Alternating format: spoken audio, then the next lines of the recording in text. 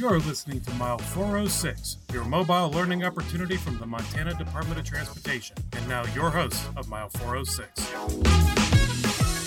Hello, this is Scott Burnett. Welcome to our Mile 406 podcast. I'm here today with Kacey Dziekonski, one of our other HROS trainers, and we're here today to talk about SCARF. So, Kacey, you want to start us off?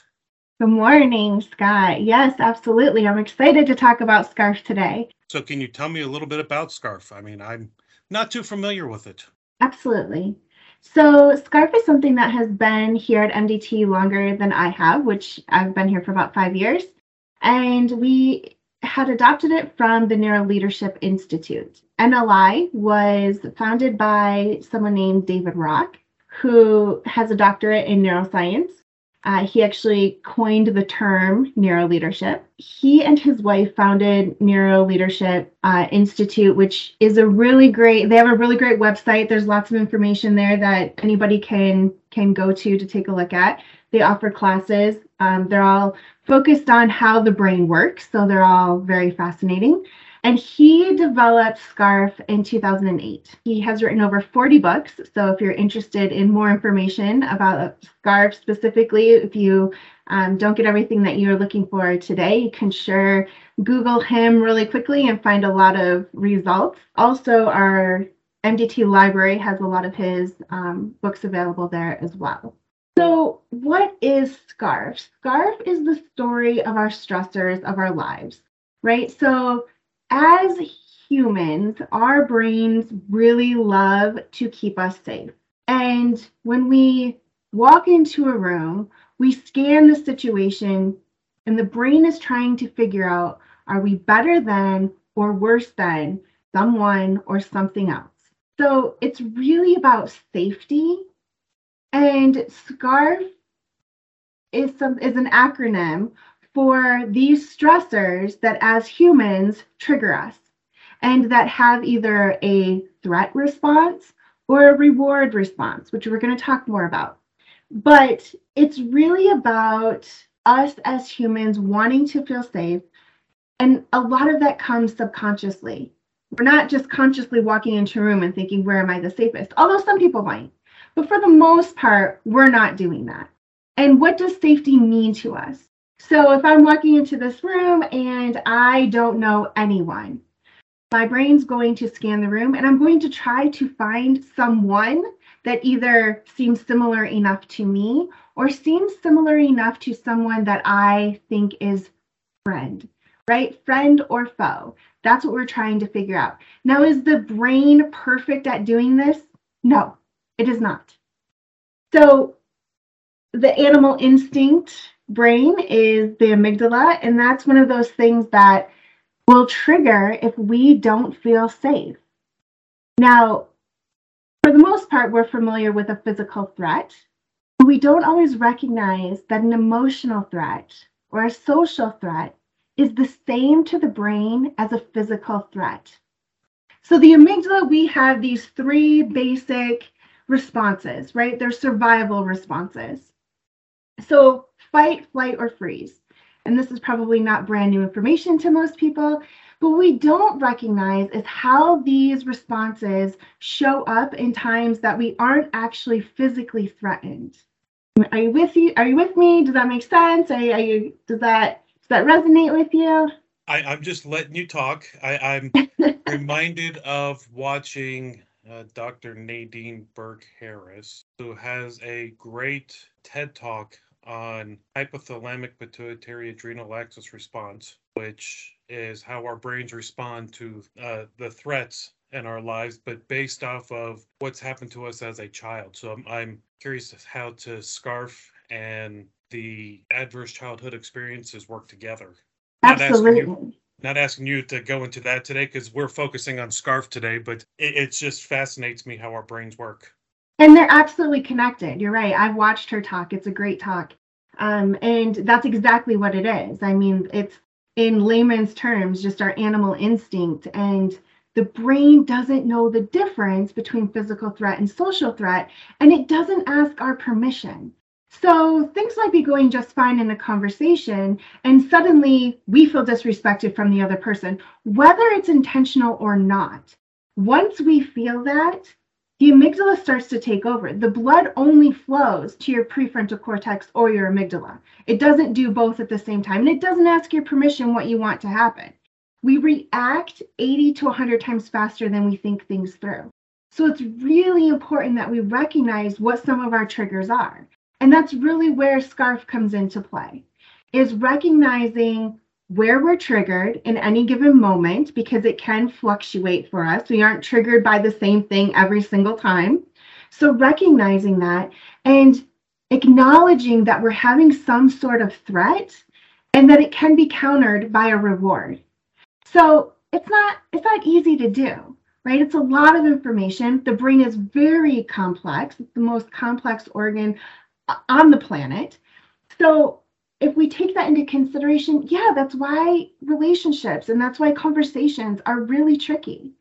It's a really hard thing to understand and to really recognize when it's happening to us in that moment. Because again, once that blood starts to flow to the amygdala, we don't have as much control.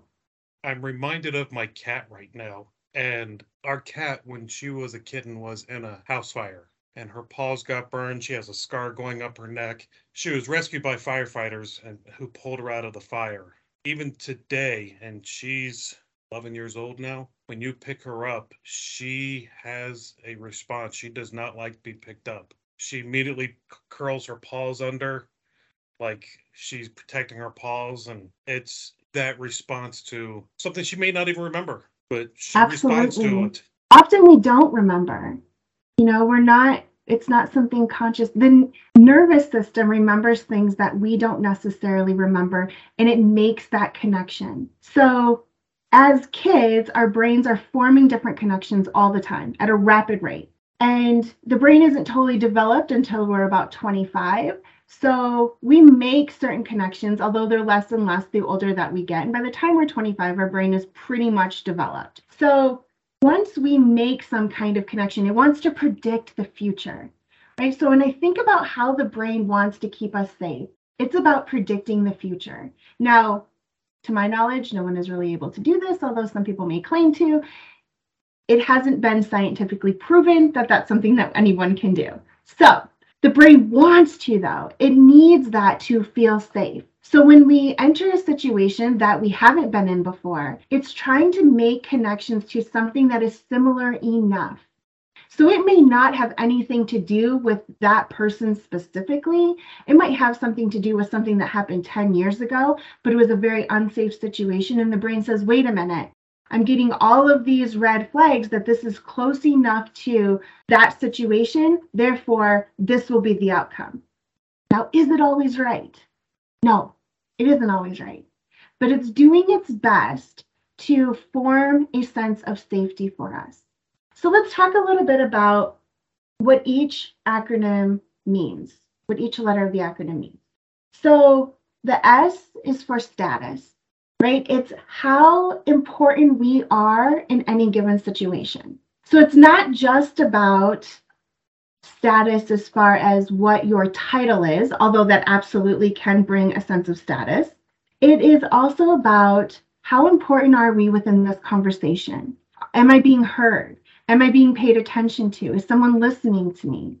So the threat with status is anytime someone feels dismissed, when they're interrupted, when somebody says the complete opposite of what they've just said. So for me, status is something that's a big trigger, and I have to really be aware of it. If somebody says to me, not necessarily, that is an instant trigger for me. I feel completely dismissed. I feel like they're not really paying attention or they're not hearing me out. Well, that's not necessarily true. Yeah, that doesn't mean that no one ever gets to say it to me, although, yes, it does. Don't say it to me. I don't like it. No, but what actually I need to keep in mind is that just because someone says that to me, that's my own trigger. It belongs to me. People are allowed to say whatever it is that they need to say, and I just have to be aware of how I respond to it. Sometimes like what I just did, I might be joking around with Kacey and say something like that. But she knows that I'm doing that in a jokingly manner. We've been working together long enough now that she knows that I'm not doing that to trigger her, but to joke around. So Right. hopefully she doesn't take offense at this when I do something like that. Well, what's great about Scarf is that once you can talk to your colleagues about it, it helps to, one, have a better understanding for them of where they are triggered so that you can give that reward. It also opens up a line of communication that you might not have had before, like the same language. You're able to use the same language. We joke around as soon as something happens, we'll say scarfed, and it's out of a playfulness, but yet it's also to recognize, oh, okay, wait a minute, that's maybe not, the impact is maybe not matching my intent. So if there is a trigger to each one of these things, there's also a reward to each one of these things. So for status, if the threat is being dismissed, if the threat is not being important, the reward would be to be heard, to be acknowledged, and to recognize that someone maybe isn't feeling important. It's twofold, right? So if you're having a conversation with somebody, it's about acknowledging for yourself what's going on. It's about recognizing when someone else may be triggered, but it's also being able to say, wait a minute, this is how I'm feeling in this moment. So if somebody says not necessarily to me or interrupts me, it's up to me to say, I understand where you're coming from. However, it's really important for me to feel heard. It's taken me a very long time to be able to say that. And in moments, I might not even say it. I might have to give it a moment and then come back and have a conversation after the fact. Because when I'm triggered, that fight, flight, or freeze kicks in for me, and often it's a freeze. If I'm at work, I will shut down. I will stop talking. I don't want it to become something where I'm arguing or seem argumentative. So I just stop talking. I know that for myself, and that's where it's really benefited in conversations and with colleagues. Like Scott was mentioning, like the fact that we can talk about these things, especially when, he's only been here since January, there's a learning curve. We're getting to know each other and figuring out like how our different communication styles are and what we prefer. Which sometimes I have to admit, for me, Kacey, your style of communication is somewhat different than mine. When we both have taken the SCARF self-evaluation, my higher ups are different than yours, but also when you look at the neurocolor test, my ways of communication are vastly different as well. Kacey doesn't like that argumentative where I really enjoy that. That gets me thinking that debate for me actually is my reward for that status, being able to have that debate. That helps me where it shuts you down. So understanding that, it's helped me to understand how Kacey works so I can adapt myself to try to meet her needs and not cause problems. Yeah, no, I think that that's a really good way to describe it. And for me, I recognize that it's not about trying to argue. It's about trying to understand. And so for me, if I think that somebody is just trying to understand what I'm saying, I'll stay in that conversation and I'll talk about it and continue to, be engaged in the conversation rather than if I feel that it's an argument and it's just saying things to say things where I will just give up entirely. So I think, I think that that's a really great example. All right, so let's talk about the C in SCARF, which is certainty. So like I said earlier, the brain is trying to predict the future. It really likes certainty. It likes to know what's going to happen. And for some people, this is really enhanced. They really dislike any form of change. And it's really about how the brain operates. It's not so much that they don't like change, it's that they don't like the uncertainty that's connected to change. So something that I think is really interesting is that uncertainty always creates doubt, and doubt always creates fear. So once somebody is in a fear state, they're unable to think things through in a productive way. They're unable to problem solve as well. They're unable to make decisions. It doesn't keep the brain engaged in the way that it needs to be engaged to be effective and productive. So the thing about certainty is when we talk about at MDT being transparent, it's not just about everybody wants to know what's going on just because they want to know what's going on. It's because it creates a sense of certainty. And without that is fear. So it is really important for us to be as transparent as we can possibly be and to continue to have conversations.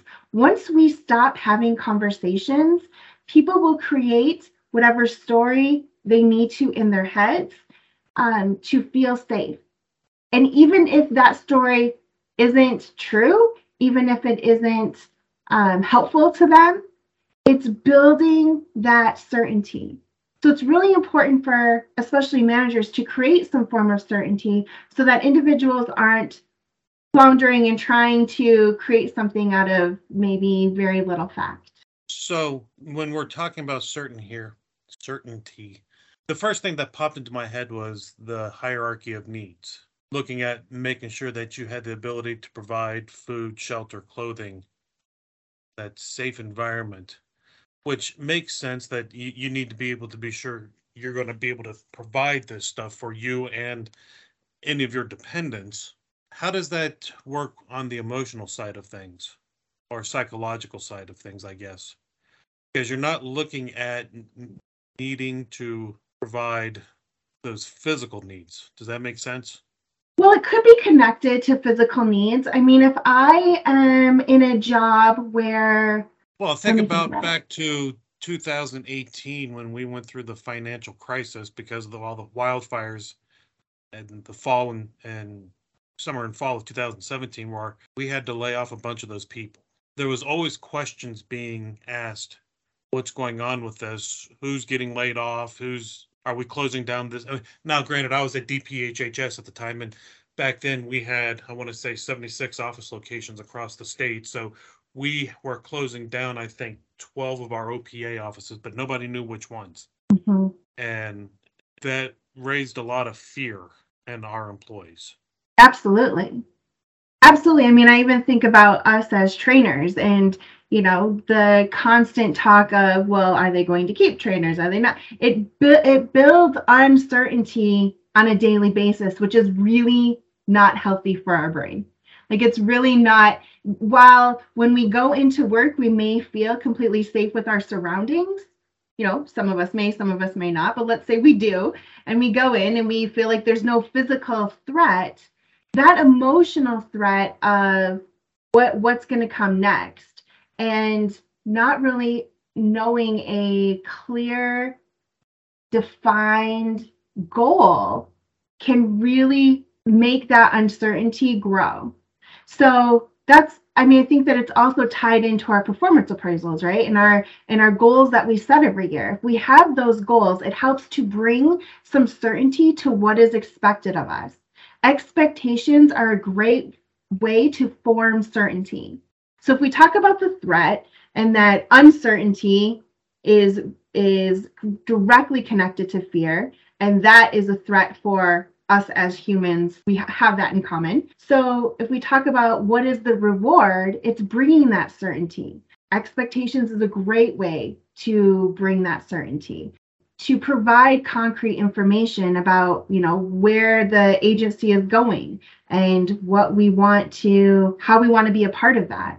I think is a really great way to build that certainty, which therefore helps us to use the prefrontal cortex so that we are using the brain to the best of its ability.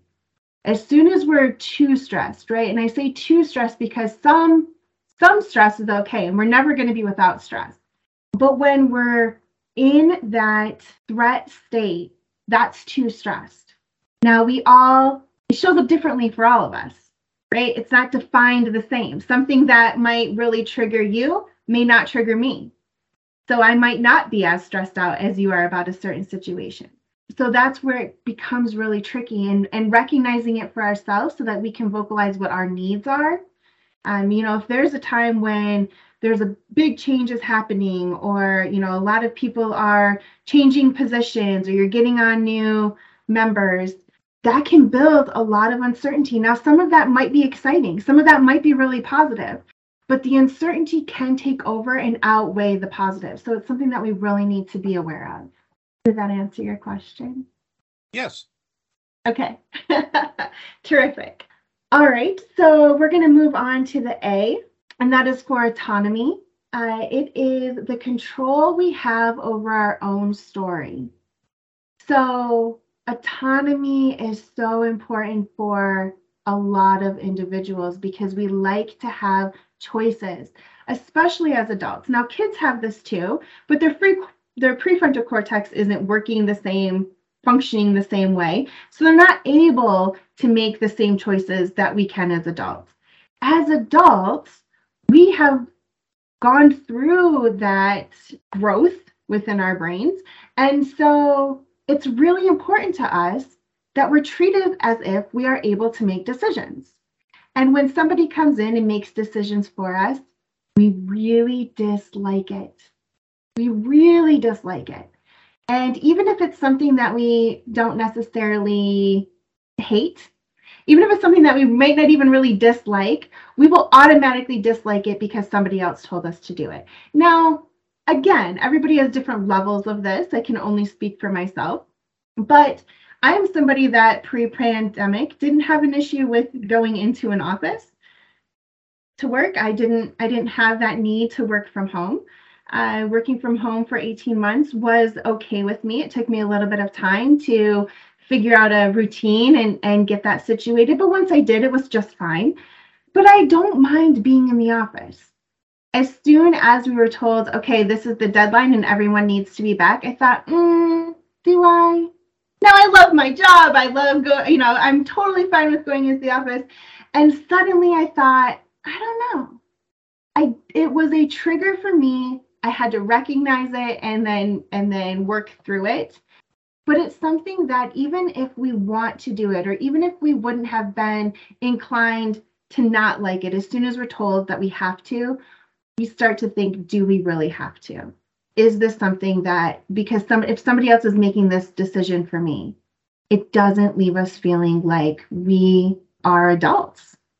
We're being treated as if we can't make certain decisions, even though we've been making decisions. So it's a very tricky position to be in.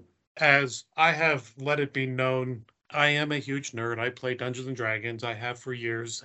There are many videos out there from different professional dungeon masters who talk about what's called player agency and letting the players make decisions about the game on their own. In my current game, I am DMing this game, and one of my players, Jeff, he really doesn't like being told that he has to go do something. As soon as he's been told, you have to go do this, he's like, I don't want to do it. Not doing it. I mean, he will fight tooth and nail. Mm-hmm. And I've seen that out of employees and certain jobs that I've had. As soon as Absolutely. you say, you have to do it, they're like, nope, stubborn as a mule, I'm not doing it. Exactly. And it's really interesting. And of course, we all have different levels, because I've had people say, well, when I'm at work, I don't mind being told what to do. Like, I need somebody to tell me what it is I'm supposed to do. And great. That's great for them. But it's something that we should be aware of, because it doesn't land the same for everyone. And if the threat is not having choices, the reward is having choices. The reward is asking for input before a decision is actually made, especially when it directly involves them. If it has a huge impact on employees and they're not given a choice and they're not even talked to about it and they aren't able to give any suggestions, it's a really, really difficult thing to do, and it can kill morale. What's really interesting too is when you were talking about adverse childhood experiences, a lot of these things are so directly connected to that. And it's for all of us to determine on our own how it's connected for us.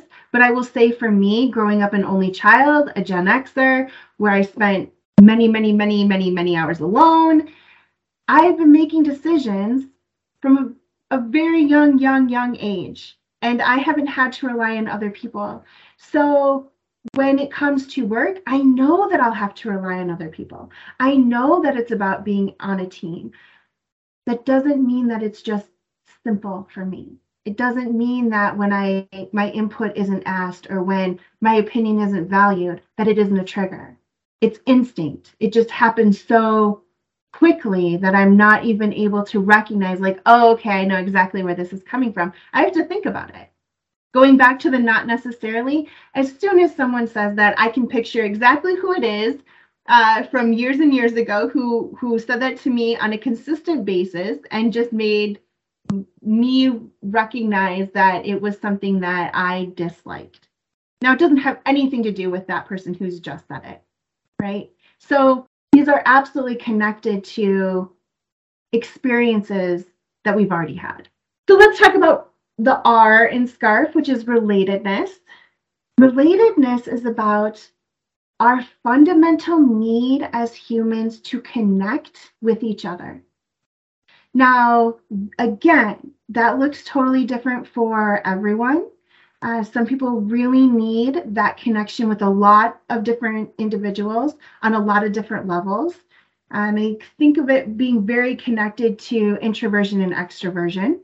But even if you are incredibly introverted, even if you're somebody who feels like, they could go off in the mountains and live on their own, my husband for sure, could go off and live on their own, there is still a need to connect. And when we're having conversations, we have a need to feel understood. So some of the biggest conflicts, some of the, some of the biggest arguments that I've witnessed happening is people's inability to relate to one another, to see each other as human.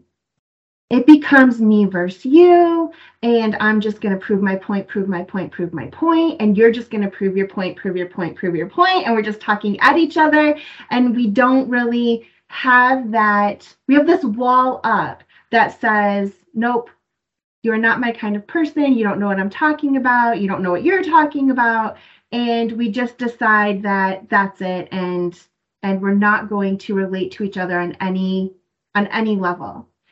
And what I've found in my work with conflict resolution and individuals who are really struggling to connect and struggling to work together is that as soon as they can find something to relate on, and it could be nothing to do with work, right? It could be that they have the same sports team that they follow, or they have the same show that they watch, or they're big D&D fans, or whatever it is. As soon as they find that, it starts to remove the bricks from that wall, right? They start to let their guard down and start to see each other as human. And to recognize that it's them versus the problem and not so much them versus each other. So I'm curious, going back to this introverted versus extroverts.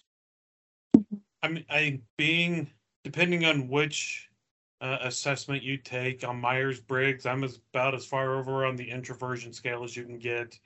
In the neurocolor one, I'm as far over introvert and far down on the reserve scale as you can get. But I still want to relate to people, so I guess I'm curious how that, because my understanding that your introversionness is really more about how you recharge your batteries and not necessarily that you don't want to interact with others. Absolutely. And being an introvert, I think that was the point I was trying to make, is that doesn't mean that you don't have a need for connection with other people. Everybody does. It's a fundamental need as humans. So if you're extroverted, sometimes those individuals seem to want more connections with a variety of people. Where with introversion, it seems to be that those individuals want to connect with individuals, but often it is to connect sometimes with fewer individuals on a deeper level. So this is not true. There's not a cut and dry way of looking at it where all extroverted people like this one way and all introverted people like this one way. It's never that simple. But as a whole, when we're looking at it, as far as generalizing, often that's how it shows up. Same as often how extroverted individuals are great with small talk and introverted individuals really want deep, meaningful conversation, but they're not so great at the small talk. If somebody says to me, "How are you?" I'm blank. I have nothing to say, because I will talk all day long about your likes, your wants, your desires out of life, the meaning of life. I'll talk all day long about those certain things, but you ask me how I am, and I'm like, good. I have nothing to say. And it really annoys my extroverted friends, because they're like, "Listen, I'm just saying, how are you?" And I'm like, "But you don't understand how big of a question that is." I'm laughing because I'm actually very much the same way, and I've kind of got a canned response of, "I'm upright with a pulse, so doing good." But Right. if I were to actually answer that question, you'd be going, "Okay, I just wanted to know." Simple answer. And that's what I mean by the relatedness. We all want it. We just want it on different levels. We want it with a different people. I have really close relationships with just a handful of people, and I'm not great at forming relationships outside of that. It's something I have to put a lot of effort into doing. There's a quote that says, "It's wonderful to be loved. It is profound to be understood." And when we talk about relatedness, that's what it means to me, that I can relate with you, that you understand what it's like to be me. And once we do that as humans, we are much more likely to engage in conversations. We're much more likely to want to be empathetic. Empathy is something that is really powerful, and we need it as people. And it also is connected to our ability to listen. The more empathetic we are, the more willing we are to listen. Now, some people are really good listeners, some people are not as great listeners. They can be better. And usually when we're at our best is when we're empathetic. All right, so let's talk about the last letter, which is F, and it stands for fairness. So we each have this need and desire for fairness, right? We know life isn't fair, but we have a desire and an expectation that it will be fair for us, and that it should be fair, and that we're on a fair playing field. Now, what's really interesting is that we don't always define fair the same.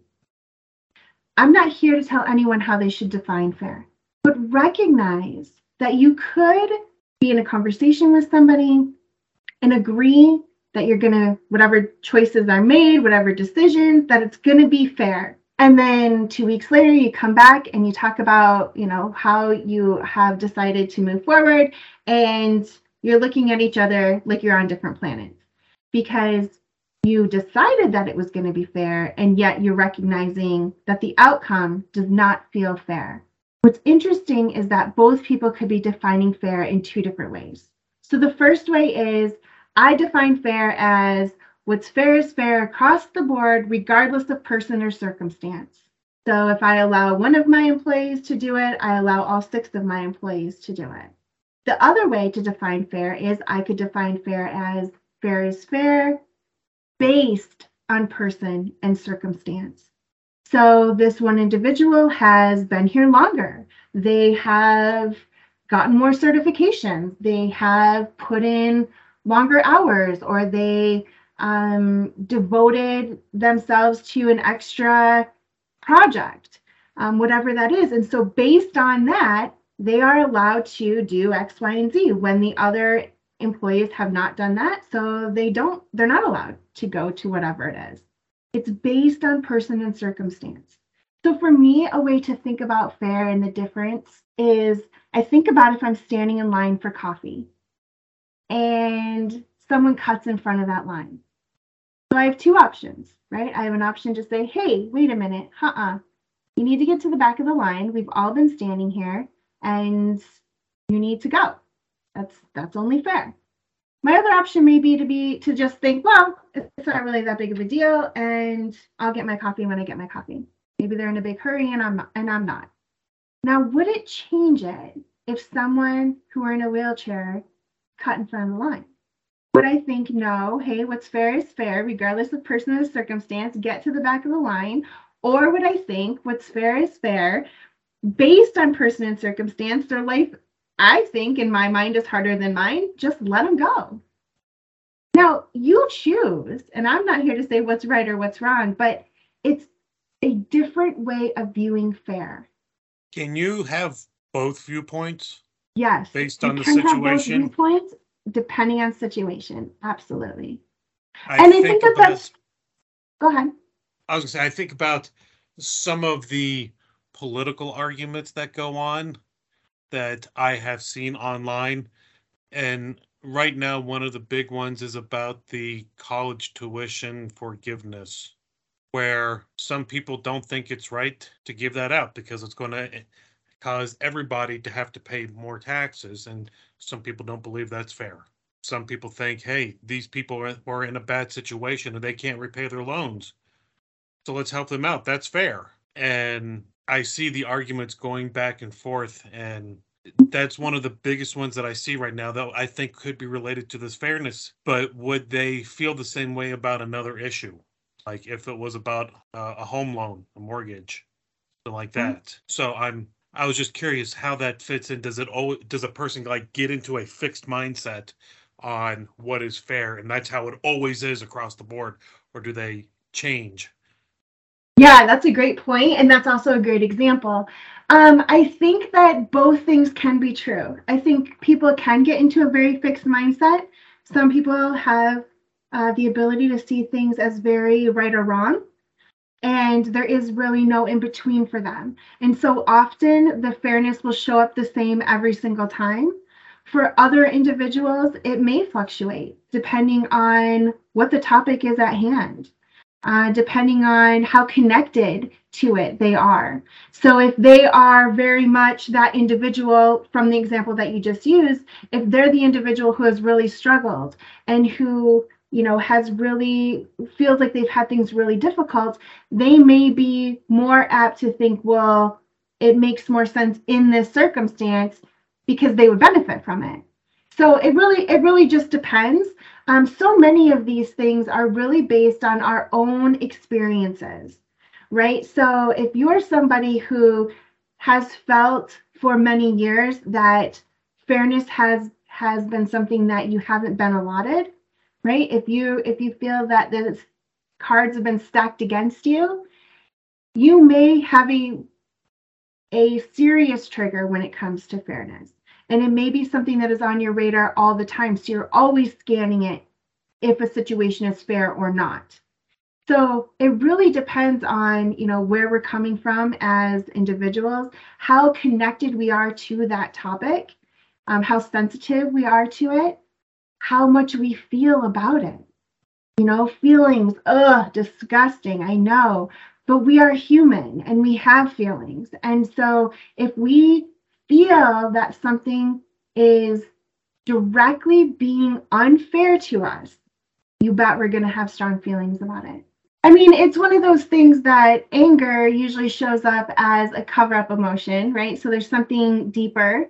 So I try to recognize that if somebody is very passionate, however that shows up, it might just be excitement, it might be anger, it could look up, it could show up a lot of different ways. I think that's actually a better word for it, passionately. Passionate, yeah. Aggressively may not be the best word. Passionately, I've had people in my life who were treated very unfairly, and without being angry, I've helped them out in many ways. Whether it was as a former union steward or whatnot, I've made sure I bent over backwards to help them. It's kind of why the Moodle Roundtable, being the one of two people who manages the Moodle Roundtable, I want all of our trainers to be able to use our MDT classrooms or whatever the version is within the other agencies, because I want them to be able to provide that training to all of our employees, whether at MDT, DPHHS, labor and industry. I want all of our employees to get access to quality training because I think that's important for all employees. And that's, for me, that goes into that fairness. Everybody gets it. Mm-hmm. They have that equal access to learn. And so I do that passionately, not necessarily aggressively. Yeah, I mean, any form of when anyone takes a stance, right? Regardless of what it is. When somebody takes a stance, it is usually because of one of these areas. One of the scarf areas is being triggered, and sometimes it could be in a positive way. I mean, there are times that people are really excited about, that something has happened. They've been working on it for a really long time, and now it's being available to everyone. It doesn't mean that it has to be a negative. Often it's those negatives that we don't recognize. The negatives within the brain, and when we don't feel safe. I mean, let's face it, if somebody says not necessarily to me, I'm not sitting there thinking, I feel unsafe now. Like, that's not how it works. I'm thinking I'm annoyed that they just said that to me and that I'm now dismissed. I have to work through that in a healthy way to say, okay, what's actually happening for me right now? If I don't feel like something is being fair, it's up to me to work through that in a healthy way to say, okay, how am I defining fair? How are they defining fair? And where's the disconnect? And is it something that we can continue to have a conversation about instead of just being annoyed at that person because, they made it not fair for me? So how would a threat to fairness come out then? How might it be expressed? Yes.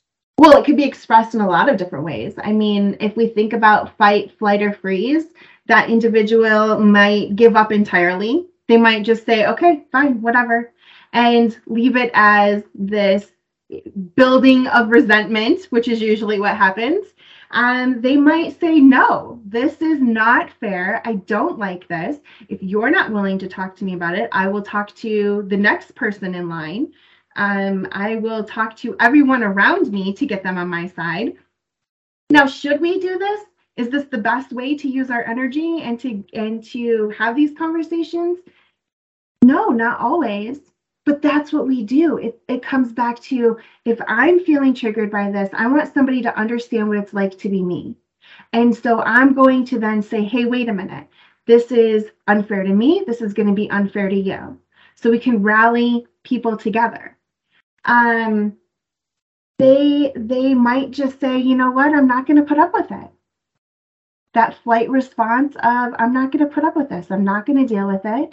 They might walk out of the meeting. They might leave MDT altogether. It could show up in a lot of different ways. And if we want to build that sense of reward, are we all going to ever define fairness the same? No, that's not going to happen. But to recognize that it's different and then to continue to have a conversation, again, so that it's both individuals versus the problem and not them versus each other. And is there a compromise? So often it's about that question. Yeah. Thank you. So often it's the unwillingness to compromise, or the sense that someone else is unwilling to compromise. Does that mean that we're right every time? It doesn't. But if we believe that someone is unwilling to compromise, that's a huge roadblock, and that's a threat every single time. I talk about. Oh, go ahead. No, go right ahead. I want you to have your time to express your knowledge about this subject. So I talk about it in my classes as a toward state. So if we are, and this is not something, again, that I coined, I would feel like a genius if I did, but I did not. It's also from the Neuro Leadership Institute. So I'll be very clear about that. But the toward state is keeping individuals moving forward. It's so that their brain is still using their prefrontal cortex and using it to make sound decisions and have really good judgment, and being able to stay in the conversation without disengaging. So if I'm having a conversation with Scott and I've triggered him on fairness, and a lot of times that isn't my intent, right? Like if we're just having a conversation and people are triggered, a lot of times it's the impact not matching the intent. So for example's sake, let's say that I'm having a conversation with Scott and I've triggered him on fairness. And I'm recognizing that things were going fine and suddenly Scott's annoyed, right? Maybe his voice gets a little bit louder. He has this big booming voice. So let's say maybe that's what's happening. And he's not really acting aggressive, but the demeanor has changed. It's up to me to say, okay, I want to keep this individual in a toward state. If there's a threat to fairness, let's call it out. Let's say, Scott, I'm recognizing that something that I said has maybe triggered you or made you angry. Can we talk about it? If I said that to you, Scott, what do you think your reaction would be? Honestly, I don't know. I've never had anybody say that to me. And it's sad, actually, when I think about that, because I have been in many arguments. Again, as a former union steward, I used to have to argue all the time with managers. This was at a job a long time ago, and it would get me so fired up and how they treated our employees. I mean, and I would be leaving some of these meetings, my face would be bright red and my blood was pumping and I'm like ready to fly off the handle there. And nobody ever once looked at me and said, "Hey, you seem angry. Let's talk about this. What's going on?" I don't know how I would handle that. I would probably be a little bit taken aback. That's fair. I think that's fair. I think one, we don't want to say you seem angry because we're labeling it for them, and that can, what? I'm not angry, even when we know people are angry. But to say, I noticed there was a change. Right. And I want, is it okay if we talk through it? Asking a question builds autonomy for the other person. So once they gain a little bit of reward, when the brain starts to say, okay, wait a minute, maybe this isn't as unsafe as I'm predicting it to be, we gain some understanding. And it lowers that annoyance that starts to build, that frustration that starts to come out. And it does the opposite as far as a negative trigger and becomes a positive trigger. That gives me some more to think about. Scarf, for me, Scarf is fairly new. So even though we've talked about this, you and I on one-on-one, we've talked about Scarf multiple times, it is still fairly new to me. So every time I talk to you, I gain a little bit more, those little nuggets of knowledge that helps me understand it that much more. I'm still learning it all the time and recognizing, how it shows up. I'll tell you, I watch TV shows or movies now and I see it all the time. And it's really helpful for me to be able to recognize it in real life, whether it's happening to me or someone else. But here's the thing, even knowing what I know and trying my very best to be very conscious of how I'm affected and how the words that I say land on other individuals. There's not 100% perfect way of doing it, right? Practice is progress. It's not perfection. And so I still get hung up. I will still have a conversation and I know that somebody is irritated or I know that they're becoming more and more frustrated and I don't know what to say. My mind goes blank. So it's really, I think that we have to be more understanding with ourselves. We have to be more understanding with the people that we're working with. And the people that we spend time with outside of work. We're all just human and trying to figure it out as we go. While this information is incredibly beneficial and I've found it very empowering, I've also recognized that there's still a learning curve for each one of us. Scott has mentioned the SCARF assessment, and you can Google SCARF assessment, and you can take that if you would like to. Again, this is just based on how you answer those specific questions at that specific time. It doesn't mean that that's how it shows up for you every single time. So for me, relatedness is lower on that assessment. However, there are times that I really need to relate to somebody. And something that's also interesting to think about is the more stressed we are, the more we feel disconnected, the more we feel like we are just not able to make choices, the more it piles up, the more need for reward that we have. Even though we'll be running from it and we're like, no, I just don't want to engage. I'm just so angry about this, or I just want to get the heck out of here. that's when we need it even more. And we're never going to do it perfectly. So it's up to us to be able to say, you know, what I need from you at this moment is to listen. Or what I need from you, I just need to be heard. I need to say this, even though we've had this conversation. I know you disagree with me. I need to say it and I need to be heard in order for us to move forward. Is that okay with you? It can go a long way. I have to thank you on this because there have been a couple of times since I've started learning about this that I've been in discussions with people, and it's been really in my personal life, not on a professional level, but I've been talking with people and I've noticed a change in their demeanor, and I've stopped and said, "Are you all right?" And they've looked at me and they were like, well, no, you said this. Okay, well, let's talk about it. Mm-hmm. Let's find out what's going on." And usually it ends up being that they didn't understand my meaning, my Yes, intent. the intent, absolutely. But paying attention to their responses to what I was saying, it really made a big difference in saying, just, okay, what's going on? Absolutely. And what typically happens if we're not really aware of it and we're not paying attention, the mirror neurons in our brain want to reflect what's been done to us. So as soon as I feel disrespected, my instinct is to disrespect back. It's the mirror neurons in our brain. So it happens so instinctively. So it's very interesting that the more we let the subconscious take over, arguments can happen out of nothing because that initial intent might not at all match the impact. I say things sometimes and I know what I mean. You know, I know that I'm not trying to be disrespectful, but I don't know, they're seeing it through their own eyes, through their perspective, through their experiences, and they're connecting it to something that's close enough for them. And it may or may not have anything to do with me.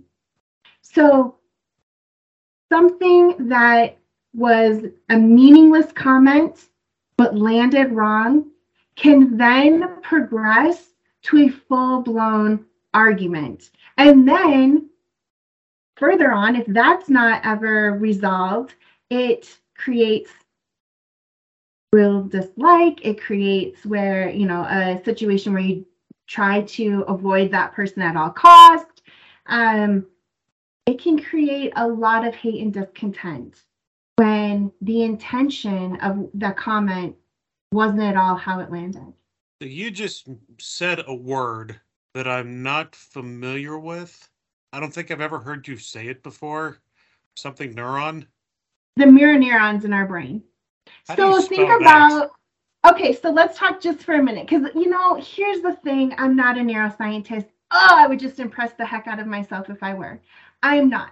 But I do research it all the time. I watch a ton of TED Talks. I try to be as involved with NLI as I possibly can be.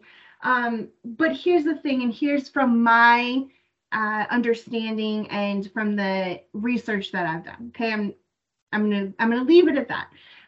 But think about when you are, let's say you're in a grocery store and you pass by a baby and you smile at the baby. Let's just pretend for a second, Scott, that you smile at babies. And you smile at this baby and the baby smiles back.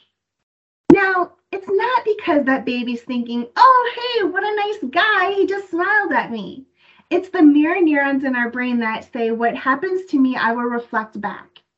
So disrespect is one of those things that I think of often. Or respect. I mean, it goes both ways. So we say often, you know, we want to be respected and we'll give respect to those who respect us. Well, somebody has to start the respect. It has to come from somewhere. We can't just always expect it from everybody else first, and then if they don't do it, then we're never going to do it. But it's something that happens so automatically. So if we're having a conversation and I don't know how connected to fairness you are, and I say something that is directly against the things that you believe, and I'll say, well, it should be just that way for every single person every single time, and it doesn't matter if they've worked for it or not, right? Let's just say that's a huge trigger for you. And you say, wait a minute, no, I entirely disagree with you, and then go off on, why I'm wrong, that is that part of your brain that is kicking in. I have just directly disrespected you, even though what I was saying in my mind had nothing to do with you. I need to do some more research into this. This is interesting. We're up against a lot. I mean, when we think about how the brain really functions, and that's why it's important to know, because we're actually up against a lot. The brain is made to see the negative. That is the purpose of the brain, because that's what it views as keeping us alive. If we're walking down a path and we see a flower, we're like, oh, pretty flower. And we just keep going, and it doesn't really have an impact. If we're walking down that same path and we hear a rattle or see a snake, the brain kicks in, right? We've got to pay attention. We need to know, are we in danger? And what do we need to do about it? Fight, flight, or freeze.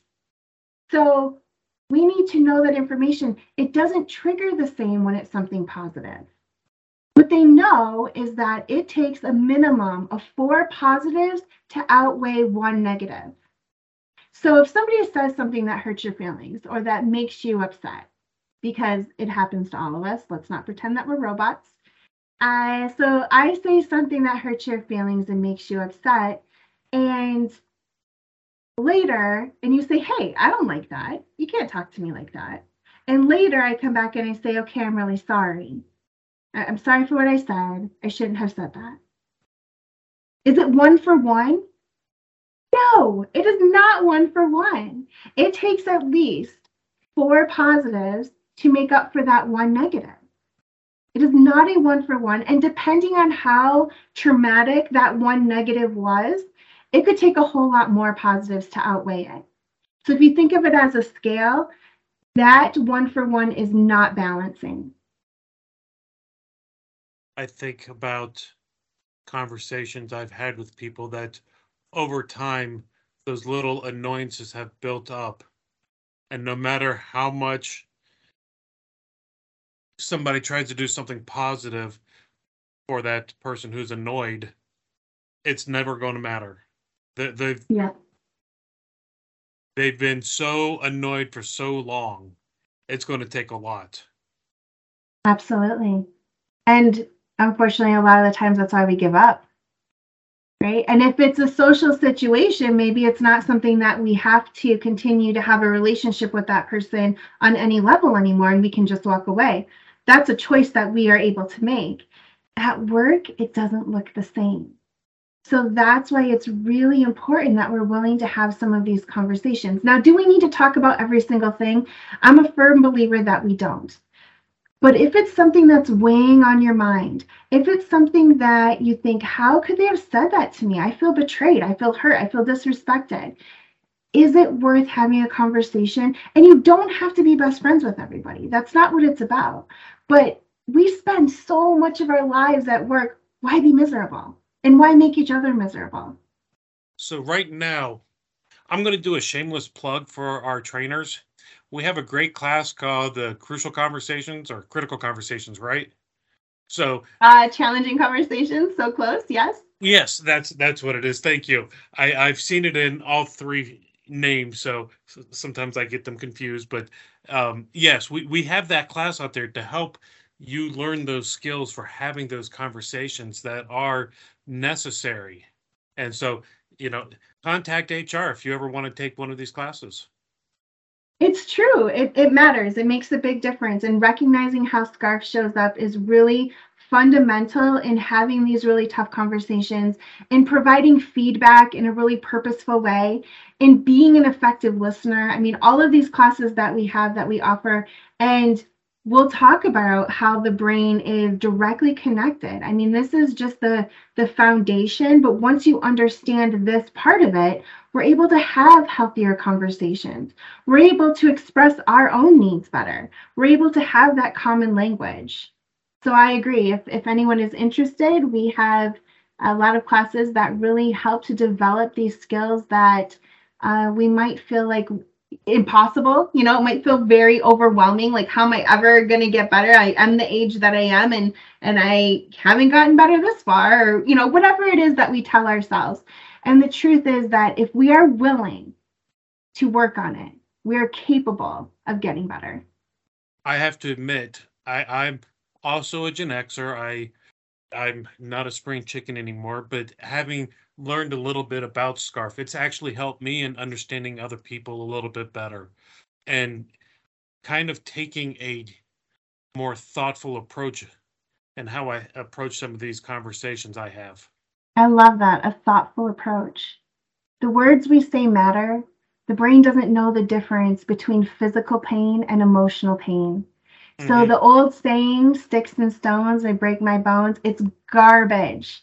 It is actual garbage, and we need to stop teaching that to each other because it absolutely matters. The brain doesn't know the difference. So emotional pain hurts just as much.